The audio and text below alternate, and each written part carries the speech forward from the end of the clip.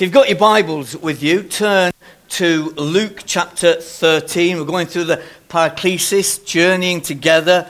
And today we come to the next word. We've looked at coming alongside. We've looked to encourage, to console. Rob talked about exhortation last week, to exhort. And this morning we come to our next word, which is parakaleo, means to comfort. Which is in your book, it means coming alongside someone at the broken place and journeying with them to strengthen and build them up. That's the key you've got to remember, to strengthen and build them up, helping them to find healing, wholeness, and inner fortitude. And this morning we're looking at healing, and the title is Strong at the Broken Places, which was probably up there before. So let's read the story. Luke records this. On a Sabbath, Jesus was teaching in one of the synagogues, and a woman was there who had been crippled by a spirit for 18 years. And the AV says spirit of infirmity. She was bent over and could not straighten up at all. Just imagine that, for 18 years. When Jesus saw her, he called her forward and said to her, "Woman, you are set free from your infirmity." Then he put his hands on her, and immediately she straightened up and praised God. Indignant because Jesus had healed on the Sabbath, the synagogue leader said to the people, "There are 6 days for work, so come and be healed on those days, not on the Sabbath." The legalistic of them. The Lord answered him, "You hypocrites." Oh, don't you just love it, the way Jesus speaks to some people? "You hypocrites," these are the religious leaders. "Doesn't each of you on the Sabbath untie your ox or donkey from the stall and lead it out to give it water? Then should not this woman, a daughter of Abraham, a fellow Jew who regularly attends the synagogue, whom Satan has kept bound for 18 long years, be set free on the Sabbath day from what bound her?" When he said this, all his opponents were humiliated, but the people were delighted with all the wonderful things he was doing. I think if I'd been there, I'd be saying, "Yeah, go on, Jesus. Sock it to him. Sock it to him." Anyway, let's get back to the story. Comfort. The word comfort in Latin starts with cum, which means with, and fort from fortis, which means fortitude or strength. So comfort means to come alongside with strength, bringing strength to someone else, to build them up, to enable hurting, damaged people to regain strength and move on in life. It's the strong bearing the infirmities of the weak. 1 Thessalonians 5:11 says, "Therefore comfort," parakaleo, "yourselves together and" what? "Edify and build one another up." That's what church is about, to build and edify one another. And the Greek for infirmity is feebleness of mind or body, frailty, disease, sickness or weakness. So let's have a look at this woman's situation. She'd been bound for 18 years by a spirit of infirmity, by a crippling spirit. Physically, she was a pitiful sight. She had a bodily affliction, which resulted in an imprisoned condition and an infirm or weakened spirit. Jesus looks at her with love and compassion. He calls her forward to him. Note, he didn't go to her. Please note that, because I think this is very important. Jesus calls her forward to him. She came to him. And her coming forward, I believe, was an act or an acknowledgement of her need and an act of faith. When we ask people to come forward for anything at the end of a meeting, whether it's for salvation, baptism of the Spirit, healing, whatever, when you come forward, it's not to expose you here. What you do is saying, "Yeah, I believe God, Jesus, can heal me, can meet with me." But you have to come to him. Jesus will not come to you. We go to people so that they may come to him. Okay? Jesus wants you. He wants to see that step of faith. He wants to see that small step of faith towards him. She obeys his call, and you can imagine, she shuffles forward. You know, she was doubled up. She probably couldn't even see Jesus. She heard his voice and made her way towards it. And Jesus doesn't pray, but he speaks to her condition. "Woman, you are set free from your infirmity." just says the word. Then he puts his hands on her and she's immediately healed. Oh, I would love to see that Sunday mornings here. We've seen a bit of it for more. But I think what we need to remember, this is Jesus. Full, absolutely full with the Holy Spirit. The Holy Spirit personified. We're still living in a bodily flesh and we minister out of our weakness. He knew exactly what he was doing and was in touch with the Father all the time. We are not. But this woman was healed of a bodily affliction, her imprisoned condition and her infirm spirit. Some would say she was demon-possessed. But in Scripture, Jesus always spoke to demons and rebuked them. Here, he speaks to the woman. He speaks to the woman. Jesus lays hands on the woman. In Scripture, you never find Jesus laying hands on the demon-possessed. And demons always reacted to Jesus. What have you got to do with me? Who are you? There's an outburst. But in this situation, there's no reactions or outbursts. And Luke described her as having a spirit of infirmity. Jesus said, this woman that Satan has bound, not possessed, has bound. And the Greek word for bound is dio, which means to bind, tie, tether or chain. Loosed is not a word for cast out. Loose means to loose, untie, to free, to release. It's the medical term. Remember, Luke was a doctor.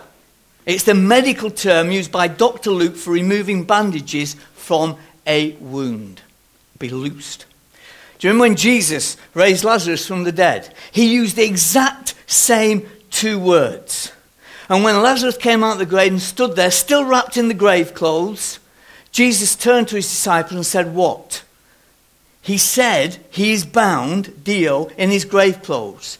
The bandages or grave clothes were wrapped around him. Then Jesus said, you loose him and let him go. You take off the bandages. The problem is, when we come to Christ, often many people are totally born again, great. And we become new creatures in Christ Jesus. But sometimes there's things from our past that still have a hold upon us, that need loosing and unbinding and setting free. And we need to be set free from some of these things. All sorts of things. I've had them in my own life. And so have you. There's not one person in this room this morning who hasn't. Okay? Whether you want to admit it or not. Lazarus came out of the tomb. He received life and he received liberty. Freedom. Christ came to set us free, didn't he? Which brings us nicely onto our next point, a human condition. You see, as you journey with people, you'll find that some have wounded or damaged spirits that need healing. They try to deal with the wounds, but the problem is the wound is what Trevor Paraclesis calls a weak place. And as you listen to these people, seeping through the bandages is a running sore from a spirit that's been wounded or a broken place. See, we need to understand infirmities. The scripture says, Hebrews 4:15, that we have a high priest, hallelujah, who is touched with the feelings of our infirmities. Now note, it doesn't say that he's touched with our infirmities, but touched with the feelings of our infirmities. I've never noticed that before, and I've read it loads of times. Because within infirmities, Trevor Paraclesis says, there's always feelings. I'm going to quote from Trevor Paraclesis here. He says, as I began to explore this some years ago in my training, I came across that fascinating word, psychosomatic, which comes from two Greek words, psycho or psyche, which is for the soul, and soma, which is the body. I discovered when I came across this world of infirmities, the area of psychosomatic impacts in our soul, that the spirit has direct impact on the body. J.B. Phillips helps this translation. Says a woman who for 18 years had been ill from some psychological cause. She was bent double and was quite unable to straighten herself up. A book that I read quite a few years ago was called None of These Diseases by a Christian medical Dr. Macmillan. And he showed how anger, resentment, bitterness, guilt, hatred, fear and stress can cause psychological physiological reaction. Some of you probably know that I am now on blood pressure tablets. That's what happens when you plant a church. But 5 or 6 years ago, no, it's more than that now, isn't it? My mother, who was living in America with my sister, came to live with us. When we got to the airport, there was an announcement from Virgin Airways, "Will please Mr. Cowgill, the son of Marjorie Cowgill, come to the Virgin desk?" I didn't realise my mum had dementia when she arrived on our doorstep. We had her living with us for 18 months, which were, well, I won't say anything about those 8 months, but there were testing times. During those few months that she came with us, my daughter's marriage broke down, and she ended up getting divorced. And at the same time, I was diagnosed with skin cancer. And we were trying to plant a church. I went to the doctors when they put me on, and the Christian, Sandra, she's called, said to me, she says, "No wonder your blood pressure is sky high. It was 195 over something or other. It was far away than what it should have been." But you see, we need to help people through hurts and wounds that come via situations, other people, or other things. And we need to avoid superficial assessments where we quickly stick a plaster or a bandage on the problem but never fully treat it. Never fully treat it. It's like Jeremiah. He said this: "Prophets and priests alike all practice deceit. They dress the wound of my people as though it were not serious. Peace, peace, they say, when there is no peace." Saying, yeah, everything's all right. How many people, don't worry about it, everything's going to be all right. And you're thinking, no, it's not going to be all right. It's not you don't know. And people need to know these underlying causes that need sorting. This word peace means wellness, wholeness, completeness. And here's the indictment by Jeremiah. That in the house of God, like this woman, they declared the message of wholeness, but had not delivered any healing. They were more concerned about Sabbath keeping than her healing. Can you believe it? They were more concerned about the rules and regulations. No, not bother about healing. You should be keeping the Sabbath. Oh, that's religion. One translation says this: "They act as if my people's wounds are only scratches. They say all is well, but all is not well." So we need to understand what goes on beneath the surface. We need to look beneath the waterline. You see, all of us in this room, we're like icebergs. We only reveal the tip. People only see us on a Sunday morning. We're all bright and, oh yeah, everything's fine. How are you? Fine.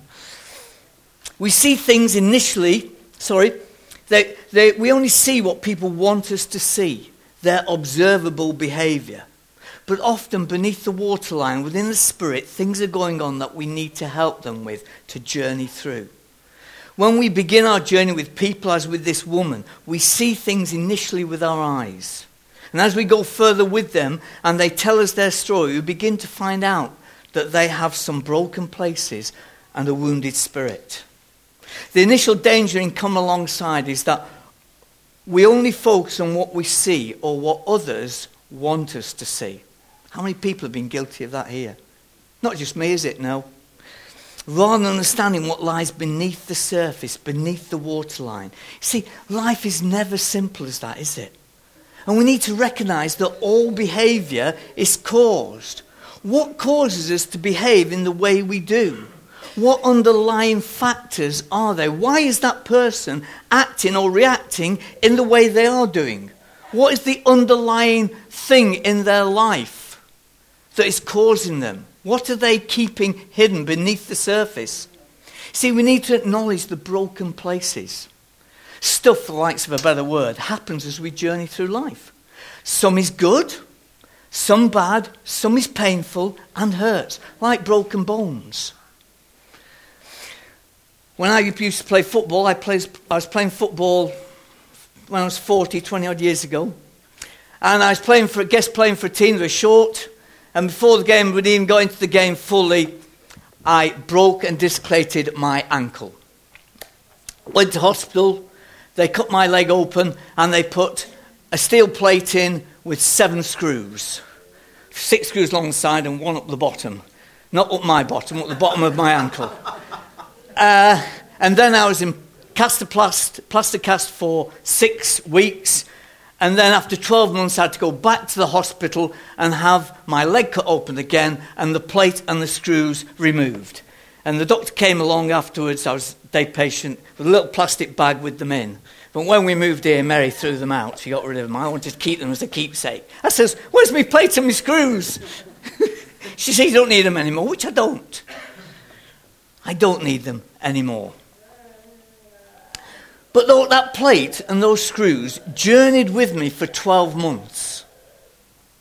Why? So that my ankle was supported and strengthened, comfort with strength, to heal properly.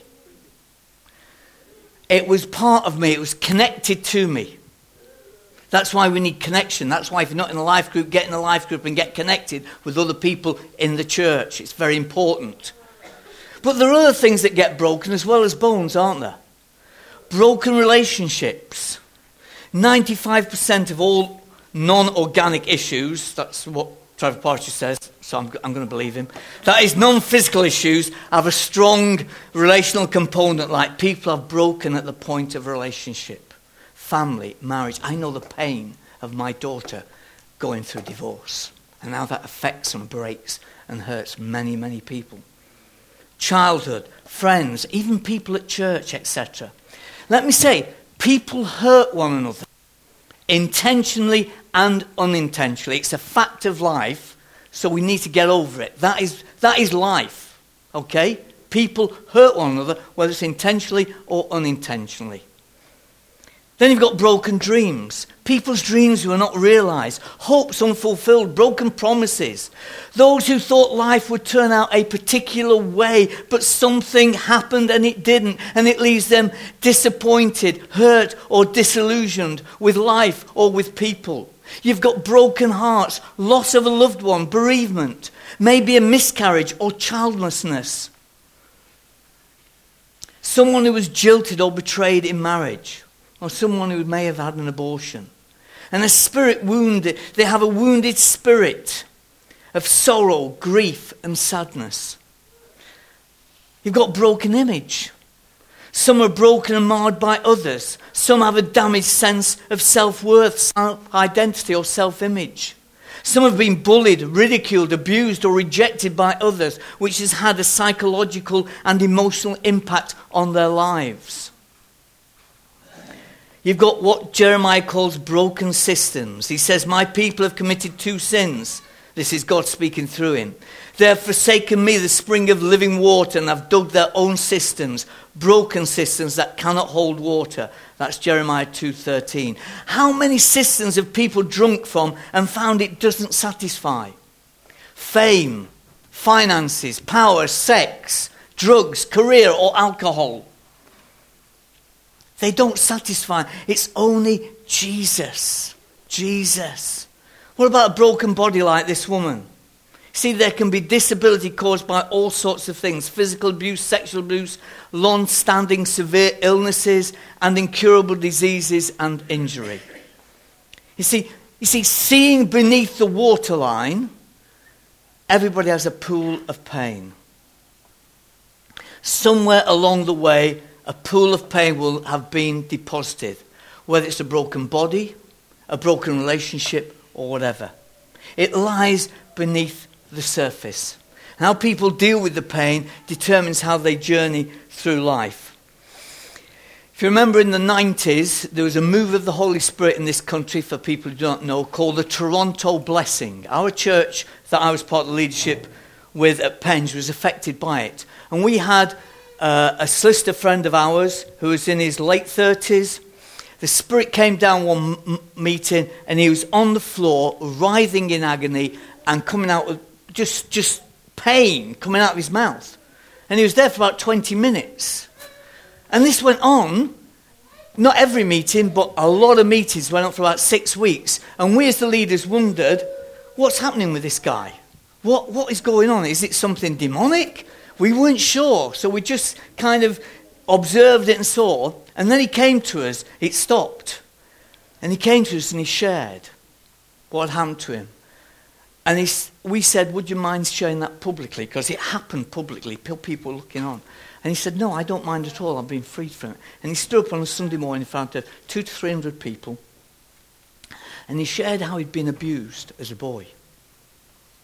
And he's been carrying it for 20 nearly odd years, or nearly 30 years, the pain. He'd hidden it deep in his soul, in his spirit. Nobody knew.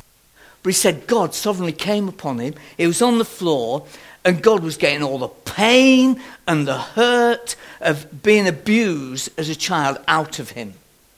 And that's what was happening. And it was a visible, because we thought, what's going on with this guy? But he was letting out all sorts of noises and that, and writhing. And he was totally free. Praise God. This is our God who wants to set us free, who wants to heal us, who wants to heal wounded spirits. And he wants to release the pain and deal with that pain and that hurt. Wonderful. Wonderful. God had healed him of his pool of pain, and he was now free of something that he had kept him bound for years. And he'd been released sovereignly. We didn't intervene. It was a sovereign act of God in the meeting and upon this guy. The scripture says that Jesus is touched with the feelings of our infirmities, the feeling of pain, the pain of a wounded heart. Jesus is touched with those feelings. We need to identify a wounded spirit. The common denominator, Trevor Porridge says, of a broken place and pool of pain is a wounded spirit. See, pain comes from unhealed wounds, open weeping sores. Proverbs 18:14 says, the human spirit can endure in sickness, but a crushed spirit who can bear? The answer is no one. We were never created to bear a wounded spirit. God gave us a whole spirit that we might have fellowship and commune with him. It's our sin, or the sin of others, or life's experiences, and our reactions or responses that damage and wound us. It's with us. It's no use saying, well, he did that, or she did that, or they did this, or said that. The responsibility is, what are we going to do about it? What are you and me going to do about what people have said or done to us? And the message of the cross is that God not only saves us and forgives our sin and has a purpose for our lives, but he heals the wounded soul. He is the wounded healer. We come to Jesus, recognizing our pain and woundedness, and we need to be willing to have our bandages removed, and then we can journey with people to help them take off their bandages. See, becoming strong at the broken places, for a wound not to remain, it needs to become a scar, not an open sore. And a scar means healing has taken place. I've still got a 4-inch scar on my ankle, on my leg, just above my ankle. It's totally healed. I'm in no pain. I can walk, although my foot tends to stick out now to one side. But my daughter, who's a physiotherapist, says they've done an excellent job with that, putting it back together, because it was badly broken. It means that a healing has taken place. The plate's been removed. I still bear the scar, but it reminds me of my beloved plate and screws that supported my leg and helped my ankle to heal. And Trevor Partridge calls the scar grace. Grace. Grace for every circumstance in life. God promises a corresponding source of grace. In 2 Corinthians 12:7-10, Paul describes his thorn in the flesh, a messenger from Satan. Thorn means a wound and pain. 3 times Paul asks to be delivered from it. God says to him what? My grace is sufficient. The antidote is grace. He says, when I'm weak, then I'm strong. What he's saying is I'm made strong at the broken place. Not bitter, not angry, or resentful, or complaining. He says, I will glory in my infirmity, in my weakness. Why? Because his grace is sufficient. His strength made perfect in my weakness. Whether we're healed or not. My sister now should have been dead, I think it's a year ago or more. She's got terminal cancer in America. She's born again. She's a Christian. Kept very positive about it. She's still praying for healing. But accepting if God doesn't heal, she's going to glory. Hallelujah. So she's in a win-win situation. And we ring her up from here, and she does us good to listen to her. She's so positive and full of life. Don't know anybody, no, many people here read the book Joni by Joni Erickson. 17-year-old girl, just put you in the picture, those who don't know, dived off a platform into a lake, bang. Too shallow water, broke her neck. She was a paraplegic from then on. God never healed her. She talks about her journey through asking God why and coming to find that his grace was sufficient for the life that she had. She's still in a wheelchair, never been healed. But the ministry that she has had, preaching the word to other paraplegics, is amazing. She's been all around the world. She started painting using a paintbrush in her mouth. She got married. And her testimony is amazing. A 17-year-old girl at the prime of life. Attractive young woman struck down like that. Why, God? But the people she's touched over the years is amazing. And God's grace has been sufficient for her. Been sufficient. She didn't get bitter, didn't get resentful, didn't get angry. Perhaps she was immediately, but whose fault was it? You've got to take responsibility for our own actions, haven't we? Many times. Failing to respond, Hebrews 12:15 says, see to it that no one falls short of the grace of God and that no bitter root grows up to cause trouble and defile many. We can become bitter. Can become a victim with a victim's mentality. And none of us wants to be like that, do we? God has promised to supply grace for every circumstance of life. Turn to page 89, back in your book. It's not on your sheet, sorry, but I'm going to read it. Page 89, halfway down. Trevor Price says this, and I thought this was so helpful. Grace does not free us from struggle. It enables us to struggle well. Yeah? Do you hear that? Helps us. We're not free from the struggles of life. Like everybody else. Just because we're Christian doesn't mean say we don't get cancer, we don't do this, we don't get that. Yeah? We're subject to all the frailties and things that happen to everybody else in the world. He says it enables us to struggle well. Grace does not restrict us, it releases us. It is enabling grace, not something to be earned, but a gift to be received.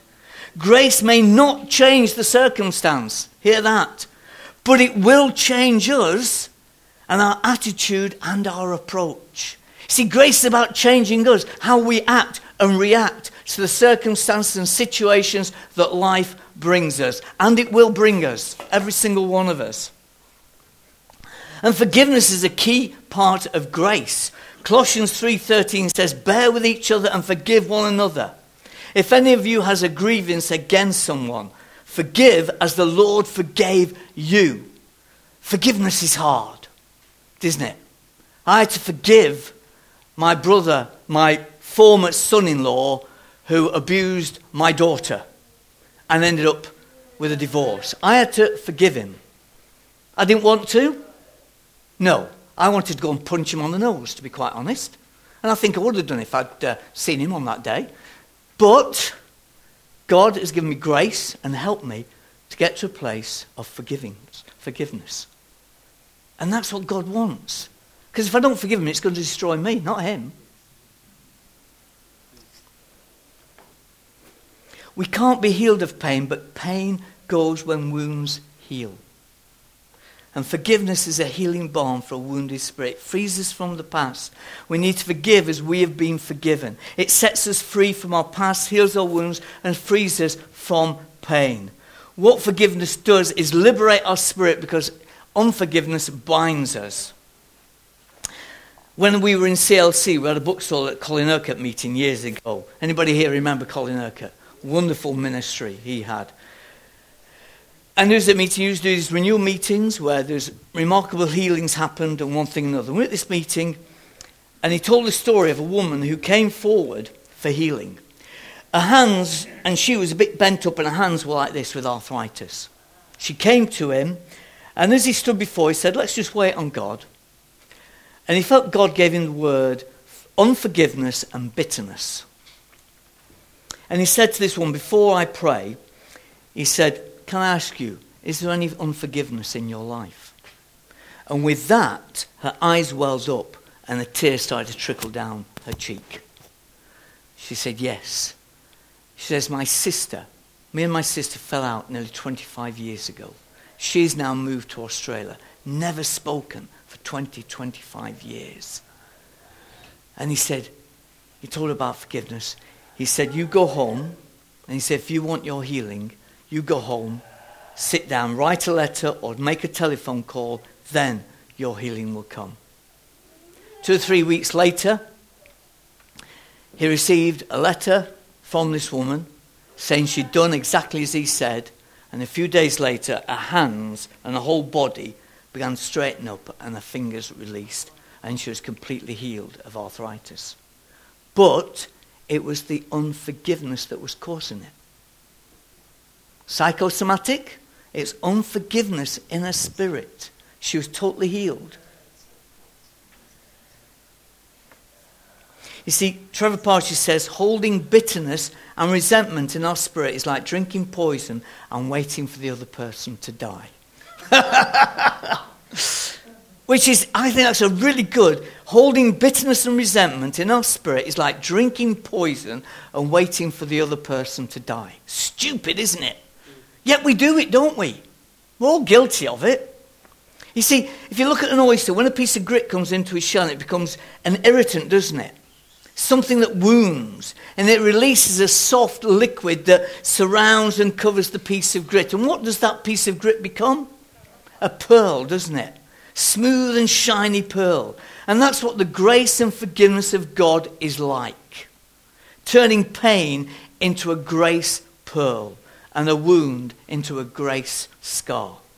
We need God's enabling grace that enables us to choose to forgive others who have wounded us, who have hurt us and caused us pain in the broken place. This is so we can journey with people, helping them to receive grace and become strong again at the broken places. Bringing comfort, bringing strength and the forgiveness of God.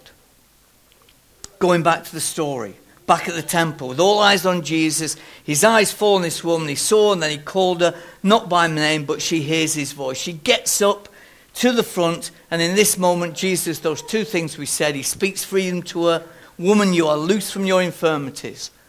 His words brought release from infirm and a wounded spirit. Jesus then lays healing hands on her body, and as he touches her, she straightens up and is healed. Let me just say, as we journey alongside others, we can help them find comforting grace, strength and forgiveness through the cross. We see the depths of wounding at the cross. We see a Saviour who was wounded for our transgressions, bruised for our iniquities. Everything that we suffer, Jesus has gone through. He knows what rejection is. He knows what people have said things about him. He knows everything that's gone through us. And he went to the cross to bear the ultimate wound, death, and be nailed to the cross for us that we might be healed, that we might find freedom and forgiveness. We ask in the words of Proverbs, a wounded spirit who can bear? The gospel would respond, only Jesus. He bore it on our behalf. And in conclusion, the woman now stood straight. She walked tall for the first time in 18 years. We don't have to be bound by crippling wounds of the past, pain of the present.